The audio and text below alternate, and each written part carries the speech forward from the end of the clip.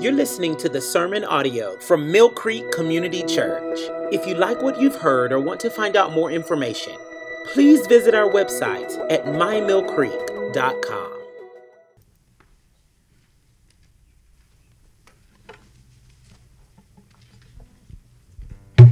Good morning.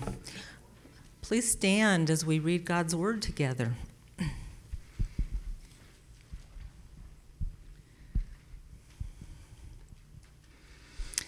Romans 7, 1 through 6. Or do you not know, brothers, for I am speaking to those who know the law, that the law is binding on a person only as long as he lives? For a married woman is bound by law to her husband while he lives. But if her husband dies, she is released from the law of marriage. Accordingly, she will be called an adulteress if she lives with another man while her husband is alive. But if her husband dies, she is free from that law. And if she marries another man, she is not an adulteress. Likewise, my brothers, you also have died to the law through the body of Christ, so that you may belong to another, to him who has been raised from the dead, in order that we may bear fruit for God.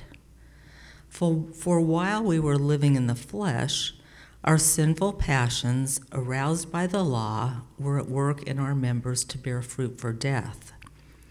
But now we are released from the law, having died to that which held us captive, so that we serve in the new way of the Spirit, and not in the old way of the written code.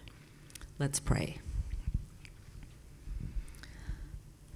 Father, we are so incredibly grateful for your word that we can have truth, Father, and stake our lives on it and find rest in it.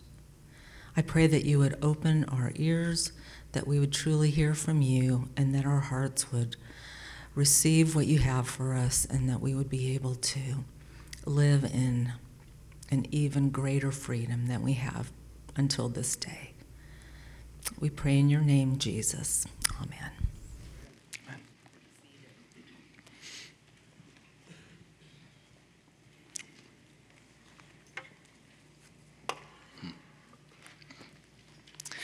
Thank you, Renee.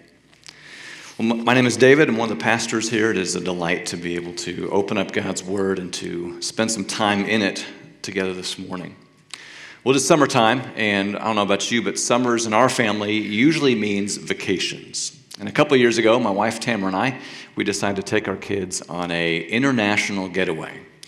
No, not one of those international getaways where you get in a plane and you fly somewhere exotic and people drop grapes into your mouth. Not one of those international getaways. Ours was more along the lines of load up the van and we're driving up to the exotic country of Canada.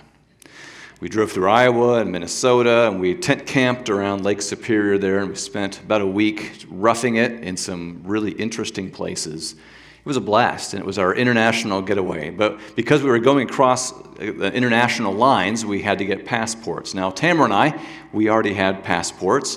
Neil wanted to make sure I put a picture of mine up there for some reason, so if you need to use my passport, there you go. So we already had ours because we'd been overseas before, but it meant our kids needed passports. And so we had to take pictures and you fill out the forms and you mail it in and you wait a few weeks and you hope that the passport comes back in time. And ours very thankfully did. And so we got all of our passports, our pass cards, we had them there with us, and we drove up there and you can't just enter into a foreign country. I don't know if you know this or not, if you've been to a foreign country, you can't just walk in and say, hey, let me in. You have to go through what's called a port of entry. Some places at an airport, you've got to go behind the scary guy behind the glass, and you got to, talk your way into getting let in. For us, it was more like a toll gate, like you're going on I-70 in Topeka, where you kind of drive up and you look at him, and he looks at you, and you're like, yeah, okay, I guess that's fine. So he led us into the country of Canada, and it was great. We had a blast driving around, but while we were there was absolutely no doubt that we were not Canadians. There were a few small hints. One, we kind of had this Kansas accent. Two, we looked around going, ooh, look at that. That's neat. That's neat. We made lots of jokes about bears and things like that. Not supposed to do that. We didn't speak the language. We didn't speak French. My 2.5 years of high school French, I thought I did, but we really didn't speak French. And we were in a foreign vehicle, a foreign license plate. We were foreigners in their country. And while we were traveling around, I was hoping, because we spent all this time getting our passports, I was hoping somebody would actually ask us for our passports. Passports and papers, please. Nobody ever did that. But we were ready.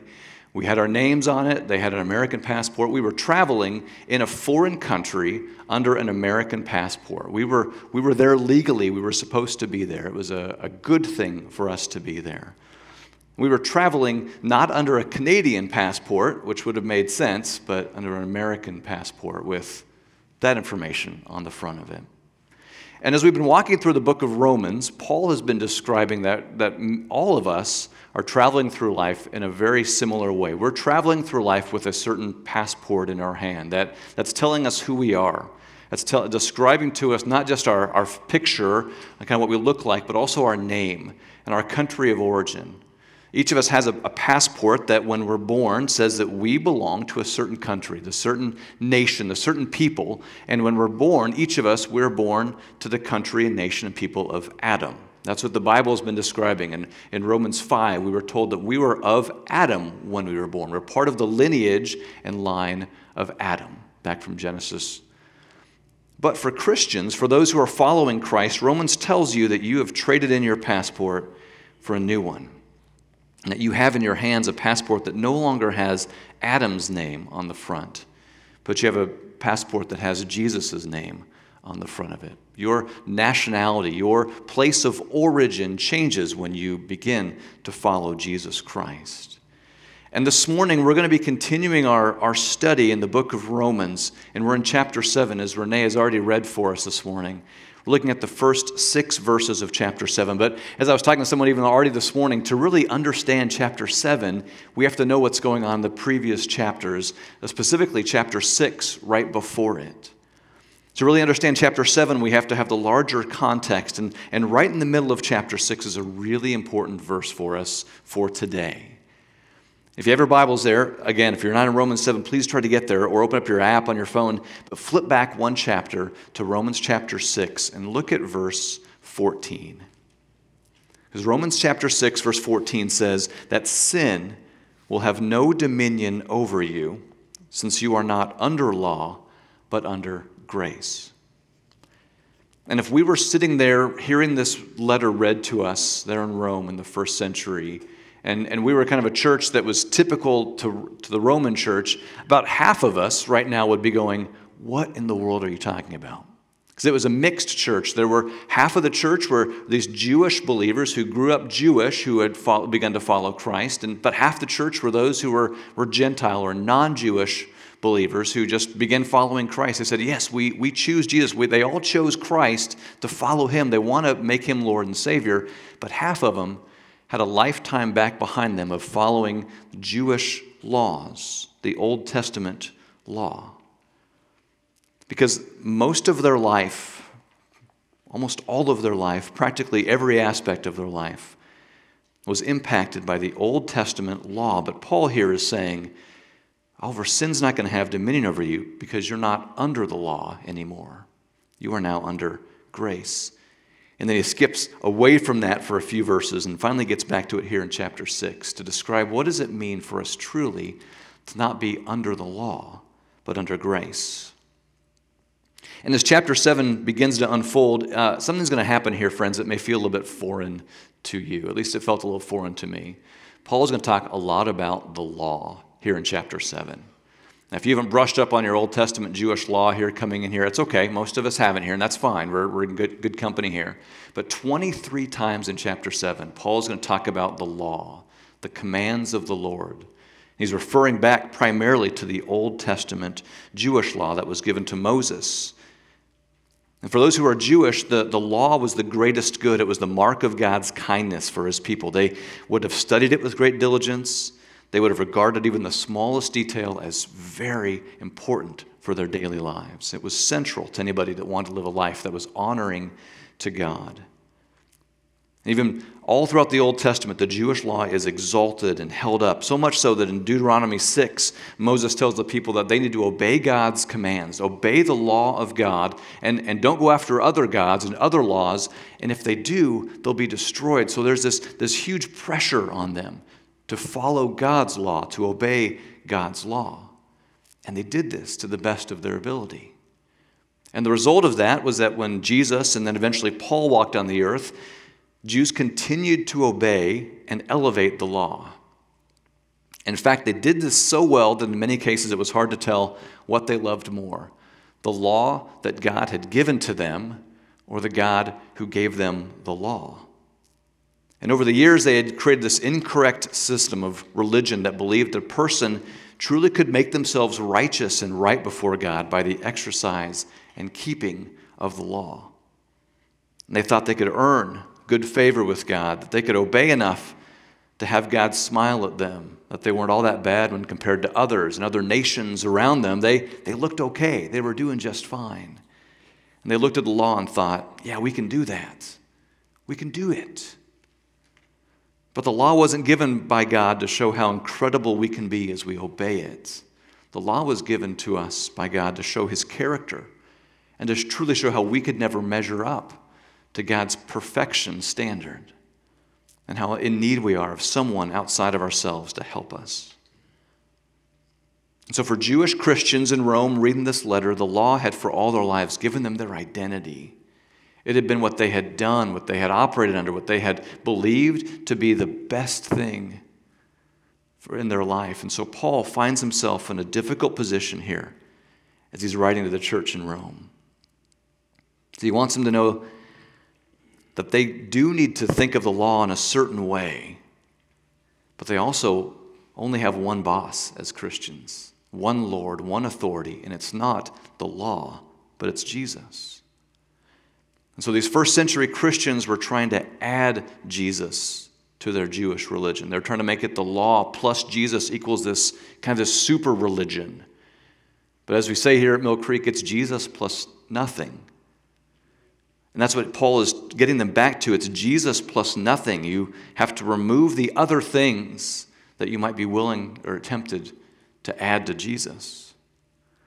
And so he said, it's not under the law that you live, but it's under grace. And so Paul is he was a good Jewish boy who grew up into an amazing Jewish man who understood and followed the law better than any other of his peers. He's intent on helping Christians then and now answer this question: how are Christians supposed to relate to the law? What are we supposed to do with the law? And this is our big picture view, and I want to kind of walk us through these first 6 verses here in chapter 6. And we're going to take it in 2 different chunks because that's kind of how Paul does it here in his first 6 verses. He's going to look at verses 1 to 3, and Paul's going to give us a basic principle to answer this question, and then an illustration. And then in the verses 4, 5, and 6, the second half, he's going to kind of expand upon that illustration and then give us some application to walk out of here with today. So the first big idea is that he's going to give us a basic principle and an illustration. We find this in verses 1 to 3. So let me read again verses 1 to 3 of Romans chapter 7. Paul says, "Or do you not know, brothers, for I'm speaking to those who know the law, that the law is binding on a person only as long as he lives. For a married woman is bound by law to her husband while he lives, but if her husband dies, she is released from the law of marriage. And accordingly, she will be called an adulteress if she lives with another man while her husband is alive. But if her husband dies, she is free from that law, and if she marries another man, she is not an adulteress." So we see in verse 1 that Paul is writing to those who know the law. That's kind of shorthand for saying he's specifically now talking to those in the Roman church who are of Jewish background and Jewish origins. But I don't know about you, I'm not of a Jewish origin, but there's still stuff in here that we're supposed to lean into. So don't check out now because you're like, oh good, this is just for the Jewish Christians among us. No, this is for us. This is all for us. This is for Christians who are wanting to know how to follow Christ well. And so he says this principle here. He says the law is only binding to those who are alive. And that makes sense, doesn't it? the law is only binding on you. It only really applies to you when you're alive. A dead person is no longer under any law, whether it's the Old Testament Mosaic law or our earthly laws. I mean, if you're dead, you don't have any laws that are hanging over your head anymore. I mean, if you want to break all the laws in the world that you want to, if you think all the laws around you are oppressive, and Paul kind of gives you one option here. He says, well, you can die. It's not a really good option. No one should do this, but if you want to avoid following laws, you could die. Paul says, but that's not a great option. That's not what he's saying here. He says the law does apply when you're alive. There are laws that apply to our lives when we are living, but when we die, they don't apply. So that's his principle here, he says in verse 1. But in verses 2 and 3, he gives us an illustration. And he says that a wife or a woman is bound to her husband by the law when he's alive, but if he dies, she's free from the obligation to him under the law. And then he gives this illustration. He goes a little further and he says, if a married woman goes and lives with another guy while her husband's alive, she's an adulteress, but she does the exact same thing. When her husband's dead, she's free to do so, and she's not an adulteress. And what changes here in Paul's little illustration as he's working through this is that the husband, when he dies, he sets her free from all legal obligation. She is no longer under the law of marriage to this husband because he is no longer alive. The law no longer impacts that marriage because the law of marriage is gone. One of them has died, the law is gone.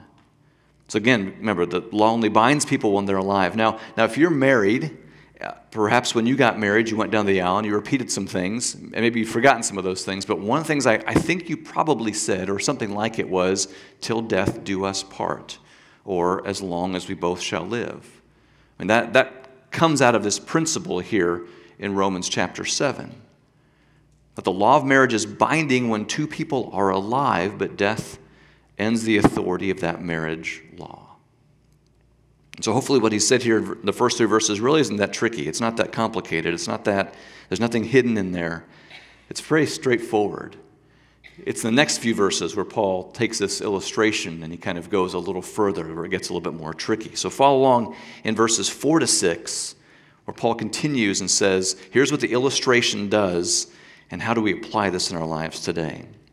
So verse 4 says this, likewise, my brothers, so again he's pointing back and saying, the continuation of his thought, likewise, my brothers, you also have died to the law through the body of Christ, so that you may belong to another, to him who has been raised from the dead, in order that we may bear fruit for God. For while we were living in the flesh, our sinful passions, aroused by the law, were at work in our members to bear fruit for death. But now we are released from the law, having died to that which held us captive, so that we may serve in the new way of the Spirit, and not in the old way of the written code. So Paul moves away from the basic principle in relationship to marriage, and he now moves it to the application in the life of a believer, of a follower of Jesus. He says, in the same way that we were living under a certain relationship, but a death has taken place, and now we're free to marry another. And this is real similar to verses 1 to 3. But there is one difference here, and it's a huge difference between verses 1 to 3 and verses 4 through 6. See, in the first 3 verses, Paul says that it's when the husband dies, the wife is free. But now do you see how he changes the illustration a little bit in verse 4? See, it's not the husband out there, that other person who has died. It's you who have died. He says, you also have died to the law. See, it's not that other spouse over there who dies, who sets you free. It's somebody, and his name is you. Paul says, you have died. And many of us are sitting here thinking, well, honestly, I'm pretty much alive, Dave. I don't know what you're talking about. I'm here breathing. I'm looking. I'm talking. I'm online watching. I'm not dead. I am alive. Paul would say, no, you have died if you are a follower of Christ. And he said this very clearly just one chapter before, back in chapter 6, at the very beginning of Romans chapter 6. Because again, Romans 7 doesn't operate in a vacuum all by itself. It operates in the context of this whole letter that Paul is writing.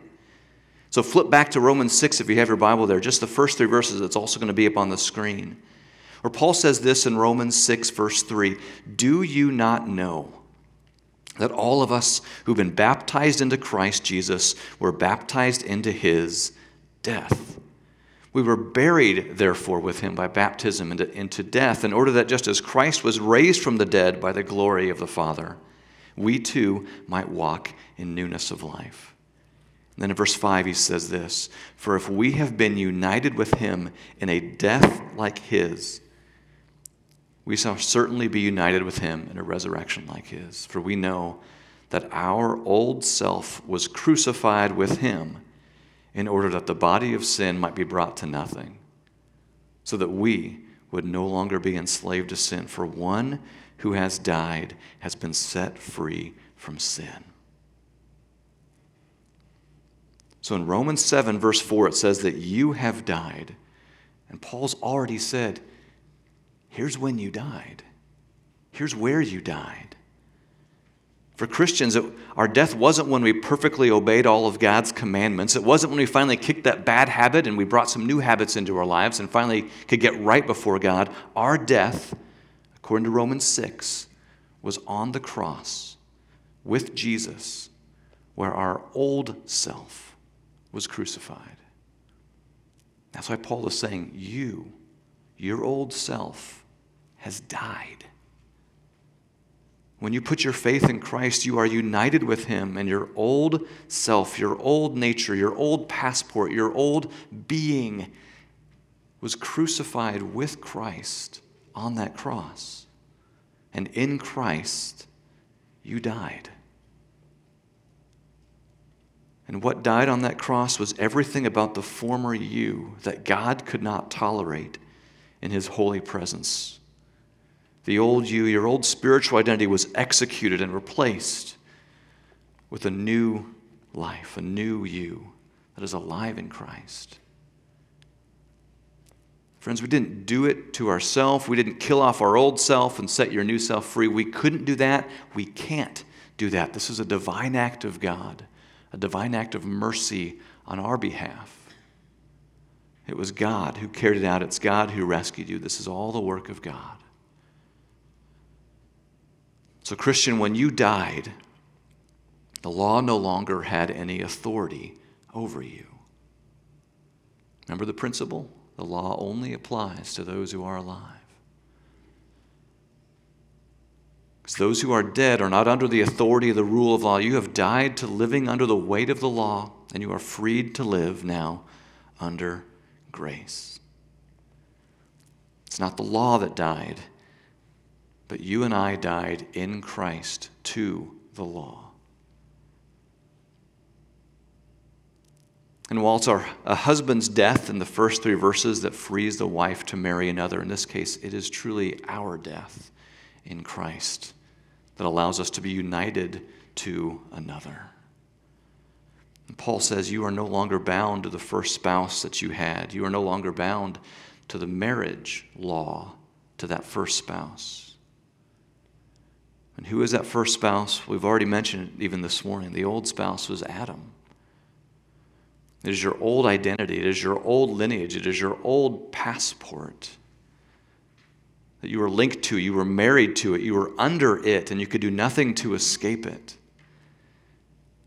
And in Adam, we were under the weight of death and sin and law and the wrath of God and under the unrelenting pressure of perfectly living up to God's standards.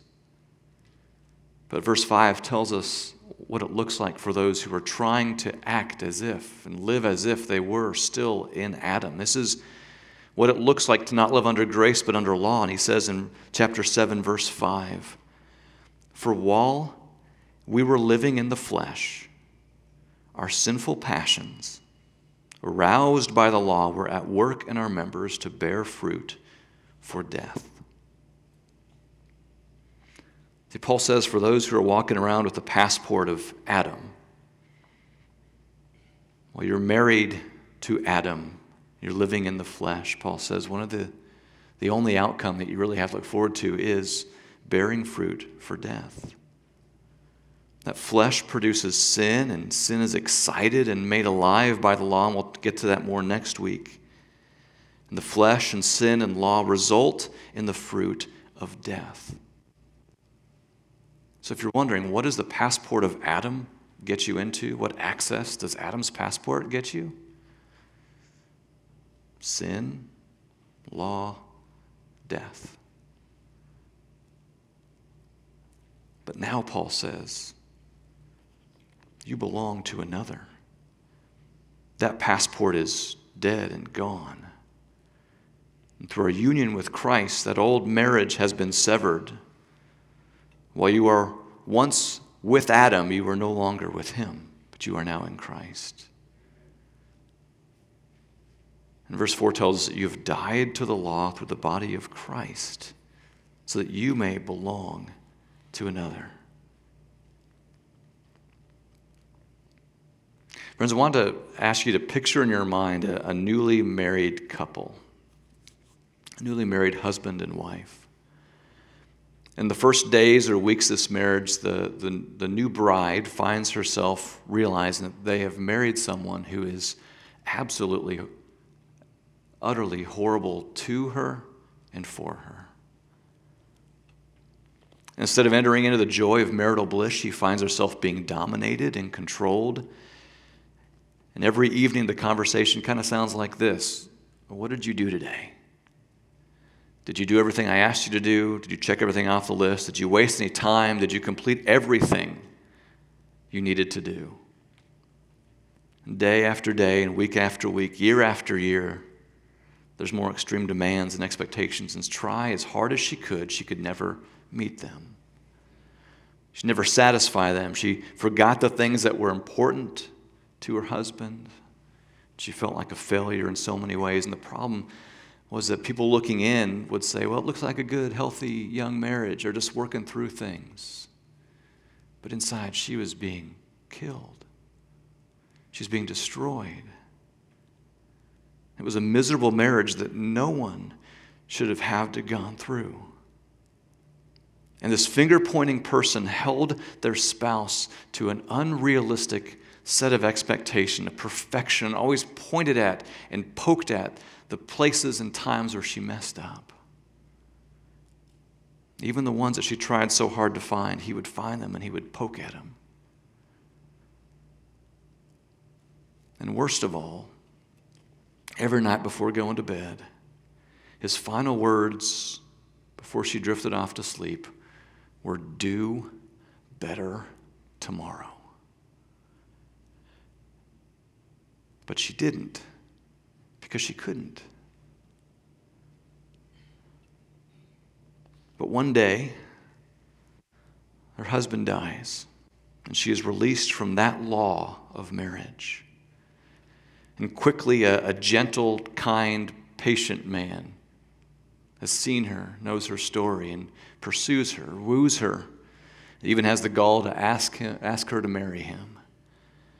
But she's got nightmares because her whole being has been crushed, and she can't believe that somebody else would really love her for herself.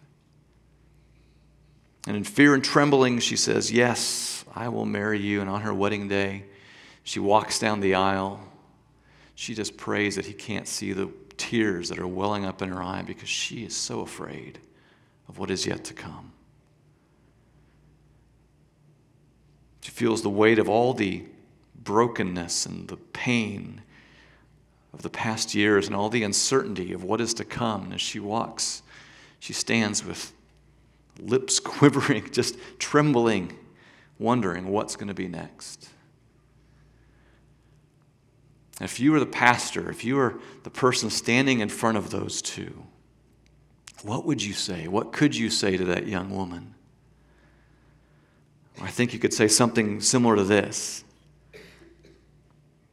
Look at the person standing beside you. Look at him. The past is gone. Those obligations are finished. Behold, your new husband. Look at him and enjoy your new freedom together.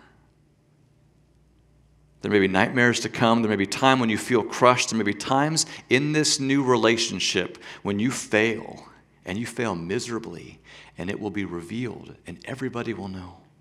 And you might be tempted to hide and run in shame. But dear sister, you're married to him, not him. You're married to him.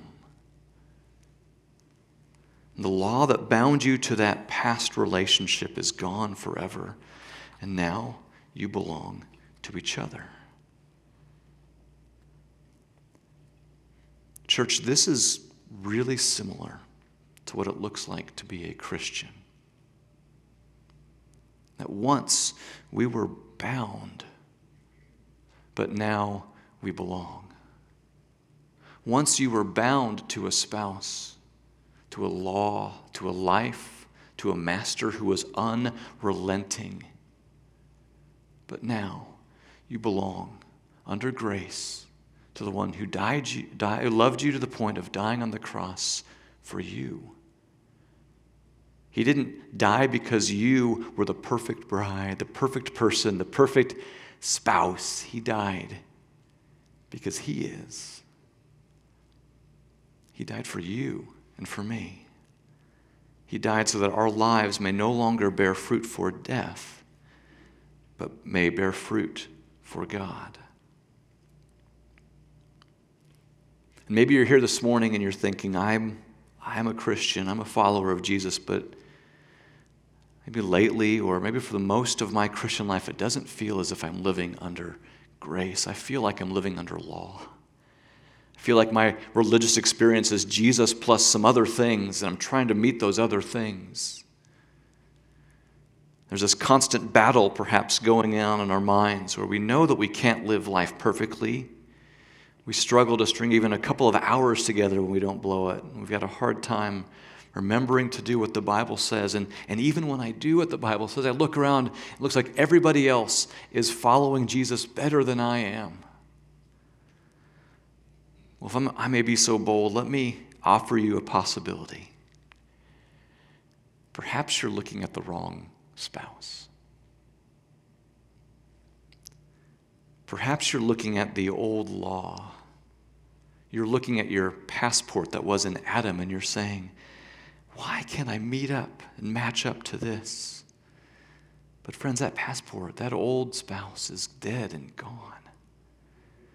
And Jesus Christ has delivered you.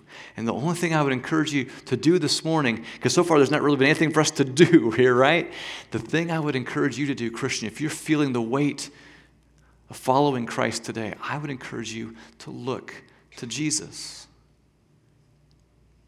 Don't look for anything else. Don't look to anyone else. Don't look to any other past experience, life, law, Lord, anything else that was back then. Don't even look to your old life and think, oh, that wasn't that bad. Maybe I should go back to doing the things. That old self was kind of nice. I got to do some things. No, friends, don't settle. Look to Jesus. This passage is proclaiming a beautiful and wonderful truth to us, that if you truly are following Christ, a great exchange has been taken place, and you have died. Your old self has died. It is gone. And while you may want it to crawl off the altar again every once in a while and kind of come back and do some things, it is dead. And Christ has freed you from words like death, captivity, living in the flesh, living under the law, being full of sin. Those words no longer define you. That's not your identity when you are in Christ. For those who are in Christ, you are under grace, and you have been released from captivity. You are alive, and now you forever belong to Christ. But maybe there's others in this room or watching online this morning who would say, but that doesn't describe me. I'm not a follower of Christ. And if I'm tracking along here in Romans chapter 7, this is telling me that I am living in the flesh and I'm bound to this taskmaster of perfection of the law that I just can't measure up to. I'd say, yeah, that's what the Bible says. And to you, I would say the exact same thing. I would say, friend, look to Jesus. Look to him. He died for you, to forgive you, to release you, to free you from the burden of thinking that you could ever follow the law perfectly enough to earn or gain God's favor. He loved you to the cross because he is that perfect spouse. And if you would believe that Jesus died to free you, that he rose again and defeated death, he will offer you the greatest exchange possible. He'll take that old passport that had your name and your face and Adam's emblem on the front of it. He will take that and he will give you a new one. He will give you one that has Christ's name, Jesus' name on the front of it, a new place of origin, a new family of history, a new name. No longer bound, but one who belongs.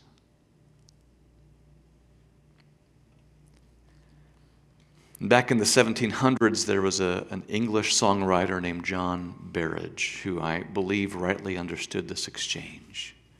I love the words that he has written. I think they're so appropriate for us as we close our time together this morning. He understood the relationship between the law and the gospel, and he penned these words for himself to remind himself what is true. And he says, "Run, John, and work, the law commands. Yet it finds me neither feet nor hands. But sweeter news the gospel brings. It bids me fly and lends me wings." See, he knew that on his own, he was bound to the law, and living under the law would never end in freedom. It would only end in death. And he knew the only way to be free is to truly believe the sweet news of the gospel and belong to Jesus. Friends, look to Jesus. Would you pray with me, please? Father, we thank you for the gift of your word to us today. And we do ask, Lord, that in the ways in which we are so tempted to look to something else, to either look back or look out for something else to add, Jesus, we ask that you would forgive us for the ways in which we do not look to you and to look toward your beauty and your grace, your forgiveness, your new life. Jesus, would you encourage us to do that today for your glory and for our good? We pray this in your name, dear Jesus. Amen. If you like what you've heard or want to find out more information, please visit our website at mymillcreek.com.